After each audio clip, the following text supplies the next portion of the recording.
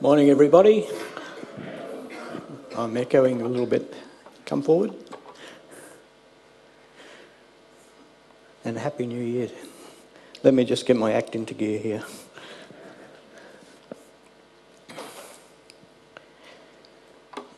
In one of my previous careers, I worked in the hydrographic surveying section of the Marine Division of the large government organisation. In those olden days, it was called the Department of Harbours and Marine. It was our role to survey ports and harbours to make sure that ships could enter these ports and harbours in a very safe manner.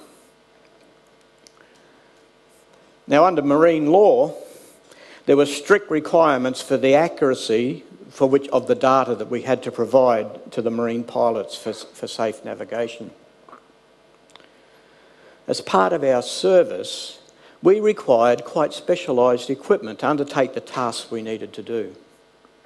Now, one of these pieces of equipment was a very accurate echo sounder, and it was there to measure the depth of the water we were traversing.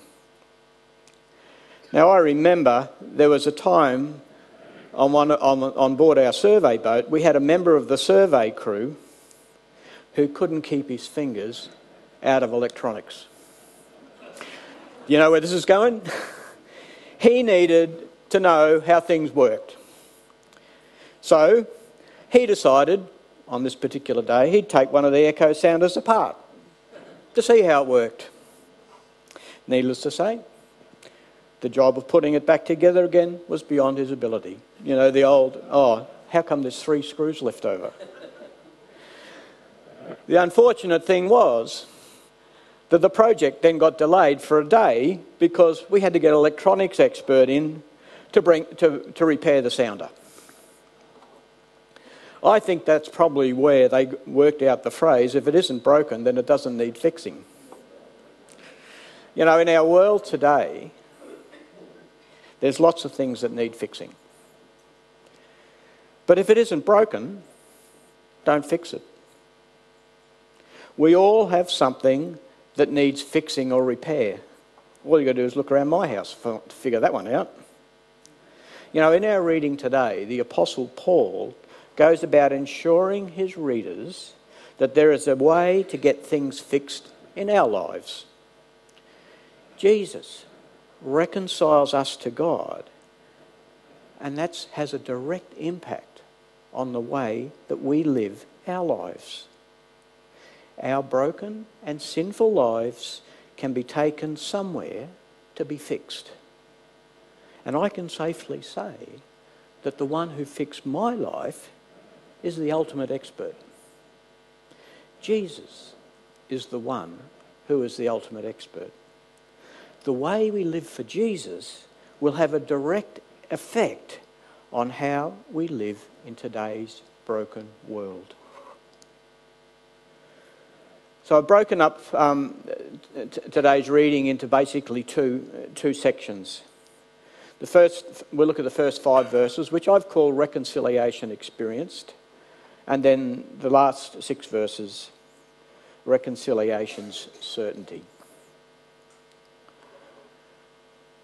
Let's just a little recap on these first few verses, because there's some very important words here that we need to be looking at. And they're not really big biblical words, but they're really important ones. Therefore, since we have been justified through faith, we have peace with God through our Lord Jesus Christ, through whom we have gained access by faith into this grace in which we now stand. And we boast in the hope of the glory of God. Not only so, but we also glory in our sufferings, because we know that suffering produces perseverance, perseverance character, and character hope. And hope does not put us to shame, because God's love has been poured out into our hearts through the Holy Spirit who has been given to us. What's the very first important word? No, therefore.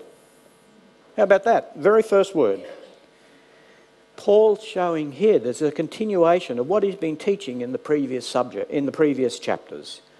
And basically, he's been saying every person is a sinner, and it is only through Christ that righteousness can be credited to us. It comes through faith in Jesus, not the law.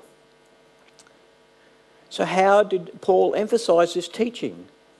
I'll be testing your memory a little bit here. Well, he used the example of the most respected identity in Jewish nationhood, Abraham. There was no better person in all of Jewish culture to use than the father of the nation.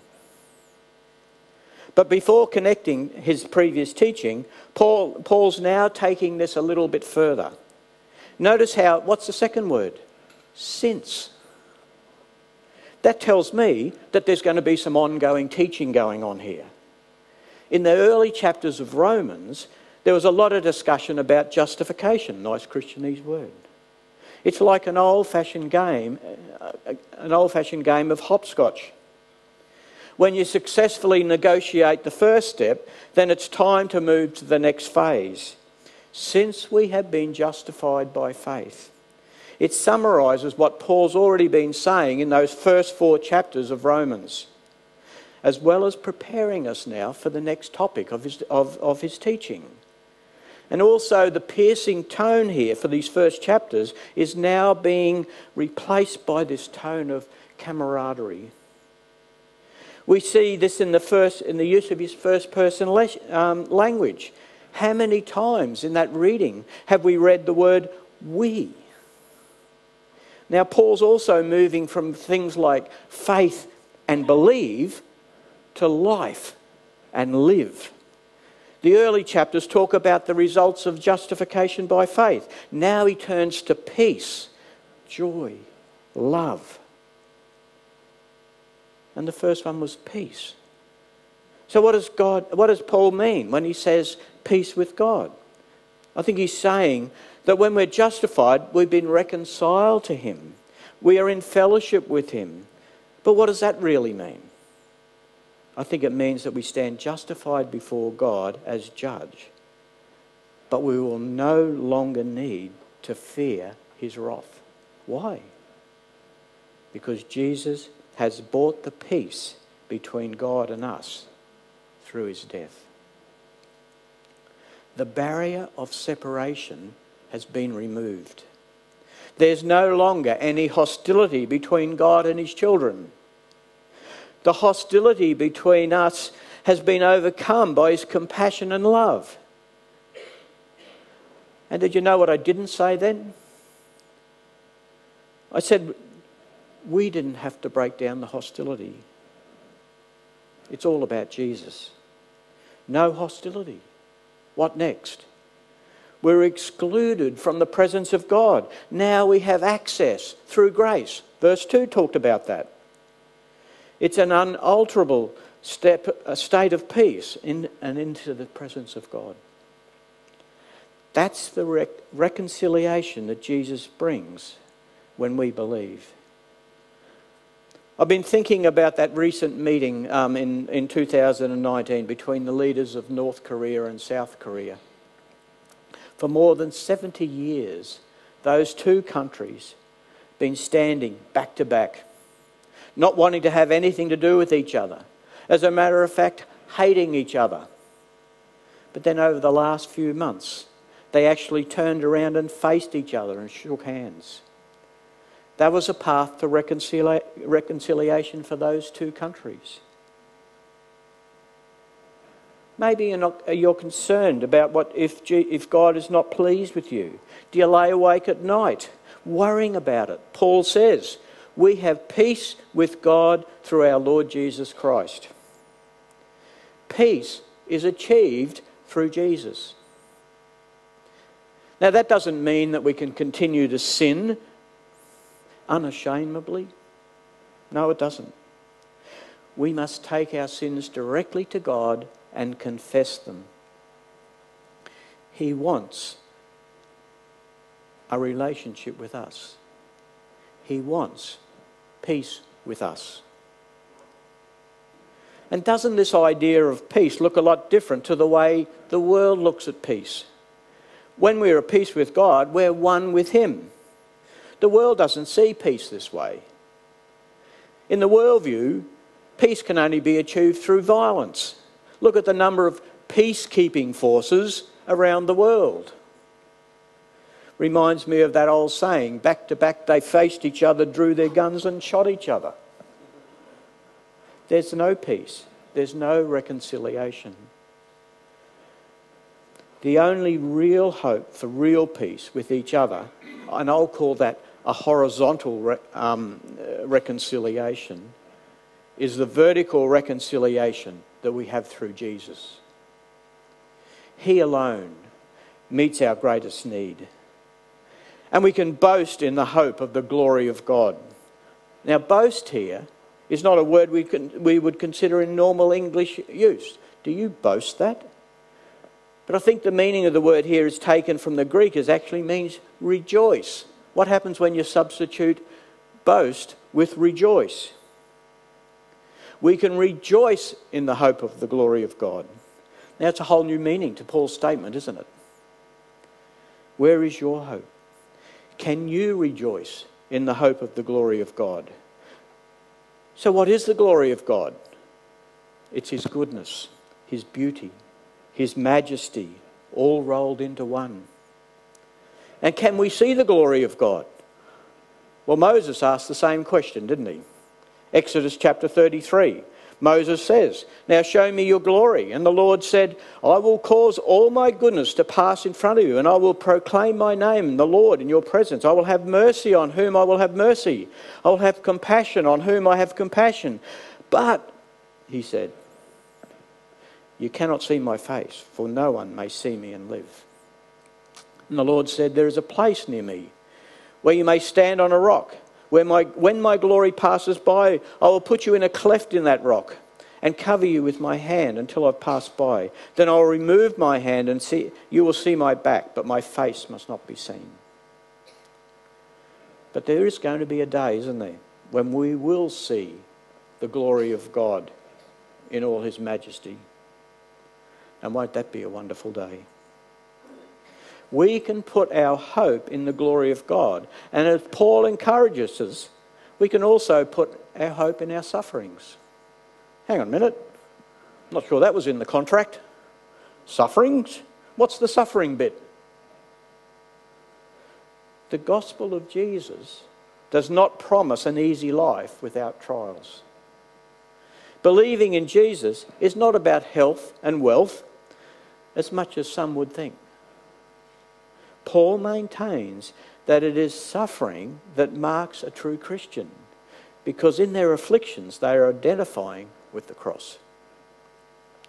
Suffering is allowed by God because it matures us. Now, that's not to say that Paul is promoting masochism. As Christians, should we be beating ourselves up and relish the pain it brings about? Our eye has to be on the end game here. The ultimate hope for a Christian is the resurrection of the body and deliverance from all suffering. Now, we all see suffering around us. Have a look at a newspaper. Have a look at the news, what's been going on, as Gordon alluded to earlier. It can be heartbreaking. And how does your heart react when you see others in the grip of sin and the cycle can't be broken? What about physical ailments? In the last days of his life, my father-in-law suffered badly with the asbestos disease. But where was his focus? His focus was on Jesus.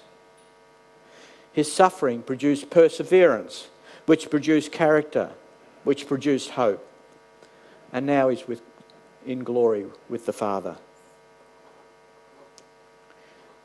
Suffering produces perseverance, which produces character, which produces hope.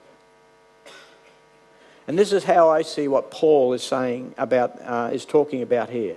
Because God's love has been poured out into our hearts. So where does it end? It ends with God's love, and the great thing about it is that He has poured it into His heart, into our hearts, through the Holy Spirit. God's love for us has no measure. It doesn't take any shortcuts. It's not like those advertising gimmicks that we see, one entry per person. He wants to give us all the love that's possible. It's a key reason why God gave us the Holy Spirit. He seals us for salvation. He guides us. He gives us wisdom. He's our counsellor. But equally true is that He was given to us so that we can experience God's love always. I think we could sum it up like this somehow. Wendy, could you? Fantastic, thanks. We experience reconciliation with God because of His love for us. Now, did you notice there? It was not a lot about me there except what God will do for us. It's because of His love for us, not for our love for Him.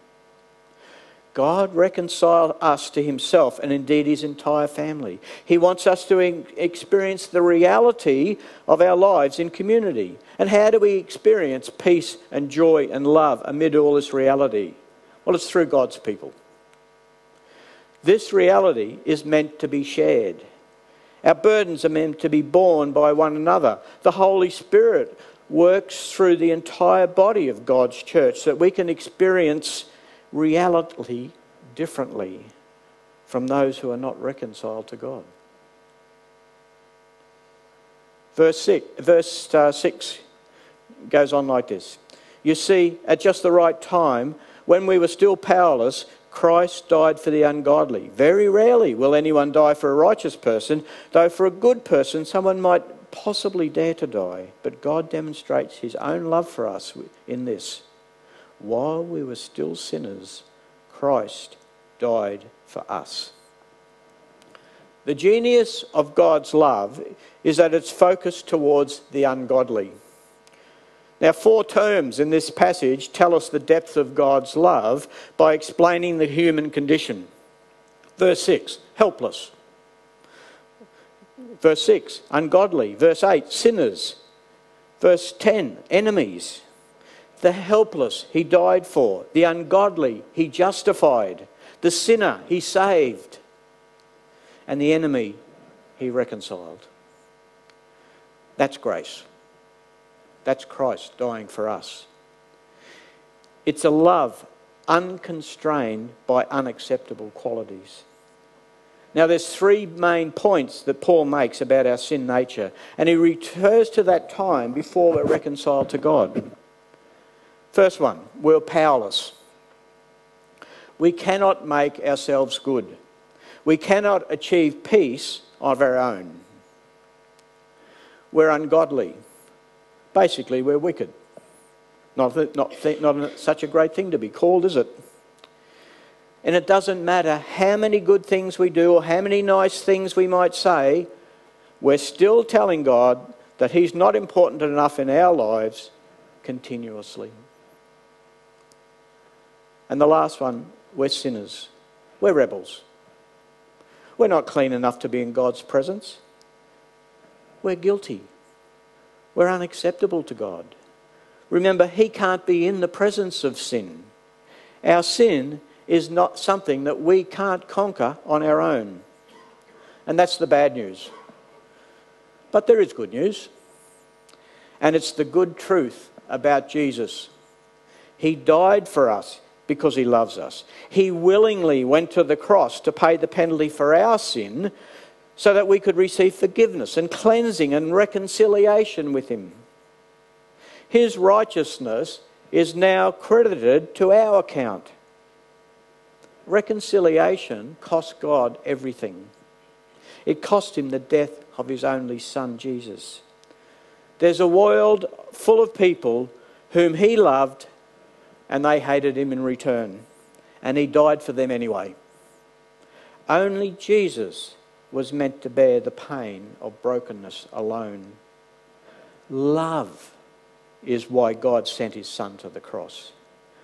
It was the ultimate demonstration of His love for His children. God's love is poured out in us and to us through His Holy Spirit. And it's His love that transforms us from a shadowed path to bring us into His light. In all the things that we are and we're not, God still loves us. In all the things that we want to be, God still loves us. His love will overcome all of our inadequacies because he is totally adequate. You know, present circumstances cannot overturn the certainty of the future for us. The present does not determine the future. Hope is not banished by our pains. Hope is excited and made real by them. We get a clue to life in a troubled world of deception, false advertising, broken promises, when we come to the realisation that there is God, the one who created all that we see, the one who deeply loves us. And it is a love beyond human description. To have more to cling to in this life is to have hope, especially when the object of that hope is the Lord Jesus. In all our inadequacies, we can feel secure in what he promised. Verse 9, since we have now been justified by his blood, how much more shall we be saved from God's wrath through him? Because of our reconciliation to him, we're saved from his wrath. So what does that mean as we live for him today? Well, the first thing is our destiny is secure. There's going to be no guesswork about the end of our days, or in fact, the end of days. We can face that time with the confidence that we're going to be saved from his wrath. We also need to understand that this also impacts the way that we live our lives today, and particularly the hard bits. So what might be hard in your life at the moment? Maybe it's injustice, loneliness, feeling unloved, persecution, ridicule. When we know we're secure in Jesus, we can endure. Suffering produces perseverance. Perseverance produces character. Do you have the character that Jesus has prescribed for you? When I struggle with these things, the go-to place is to know that God loves me and I am saved from his wrath. His wrath is the rightful justice and punishment for sin. He will give those who reject him exactly what they want. Eternity without him. Away from him forever. That's what happens to God's enemies. That's where everyone starts in life. But we don't have to stay that way. Jesus offers reconciliation. He offers salvation from God's wrath, which is what we deserve because of our sin. He rescues us from being the walking dead to being the walking real life. Then verse 10. For if, while we were God's enemy, we were reconciled through the death of his Son, how much more, having been reconciled, shall we be saved through his life? Paul says twice here that we're going to be saved from the wrath and saved through Jesus' resurrection life. He is alive right now. We have certain security because he promised, that's what he promised. Let me think about that in modern computing terms. Jesus' promise to us is that our lives have been encrypted by him. They are password protected by an unbreakable code. The one who wants to hack into our lives can't do so. And our encryption is not temporary. It's permanent. It's forever, because Jesus is forever. And if you're like me, there are some days when we have doubts. We sang the Jeff Bullock song before I asked John would he play it. You rescued me. I hold on to that. You rescued me and picked me up. A living hope of grace revealed. A life transformed in righteousness. O Lord, you have rescued me. They're the words that bring me back. That bring me back to sense. He rescued me. And he'll rescue you. But wait, there's more. Verse 11 says that we can boast in God. Now, the word boast that's used here is exactly the same as the word boast in verse 2. Let's substitute it. So we can rejoice in God. We can rejoice in the relationship that we have with the Father. We can have right thinking about Him, and this leads to rejoicing. Jesus meets our greatest need by reconciling us to the Father, and that impacts on our sinful lives. God wants us to flourish, even though we're caught in a sinful world. We can rejoice in a Father God who is always faithful, who always keeps His promises. He doesn't discard us like batteries that no longer can hold charge. He's always available, and He tenderly pours love into our hearts through the Holy Spirit, who is with us forever. He demonstrated His love by sending His Son to die for us. God pursued reconciliation for us. He is our Father forever. We can know that our relationship with Him is certain forever. That's right thinking. That's the reconciliation that Jesus has achieved for us. We can remember it like this. Reconciliation guarantees the security of God's people. Reconciliation guarantees the security of God's people. So when might you be tempted to doubt God's love? When do you worry about your relationship with the Father? When does anxiety about what will happen when you die creep in? I think it's time we all put our minds back on truth. And how can we do that? Let me suggest a couple of ways. Well, we can read the Word. Always a really good start. Maybe we can play worship music so that truth is sung and seek into our hearts. Maybe we can ask a Christian brother or sister to pray Scripture over us, to pray for us in that moment when we do have those doubts. And this is the last one. Maybe ask them to speak truth to you. And that can be a hard one too, can't it? So are there phrases in the passage that we've read today that make your heart leap? Things like having been justified or reconciliation. We have been forgiven, but even more than that, we've been clothed in divine righteousness. We who were ungodly enemies have been brought back to Him. Our separation has ended. The prodigal has returned. Today, regardless of our background, our education, our social standing, we have security in the grace that has been lavishly bestowed on us. Do you pause to thank God for His undeserved mercies? How has what He has done for you transformed what you are doing for Him today? God's reconciliation proves that anyone can be saved. God doesn't need people who are willing to work for Him to save them. God can save even the most apathetic or hardened person. Who might you have written off as hopeless? What keeps you from reaching out to the unseemingly uninterested with the good news of Jesus? But wait, there's more. God's reconciliation frees us to forgive others.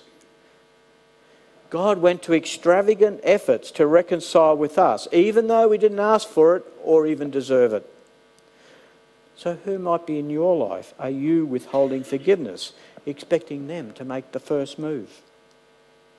Please ask God to help you remember how much you have been forgiven and to help you to forgive others. The assurance of God's love should never produce self-centeredness or pride, but it should produce humility, wonder, gratitude, praise. To think that God would desire to enter into our broken lives, turning our disgrace into His glory, is simply beyond our wildest imagination. We had nothing to offer but our need. Instead of just judgment, we've received a divine reprieve. But it's far more than that. We've been reconciled to God through the Lord Jesus Christ. What changes has God brought in your life since you become a Christ follower? What areas still need renovation? Because rejoice, God came to us. Nothing is too hard for him. Let's pray. Heavenly Father, you did come to us. You did rescue us. Nothing we could do was ever going to change that. Lord, I just thank you for that reconciliation. Lord, I just thank you for the grace that you extend to us. Lord, I just ask that you'll touch our hearts, Lord, when we want to judge others because we don't have the grace that you extend to us. So, Lord, please be with us and please search our hearts. Lord, I just pray these things in Jesus' name. Amen.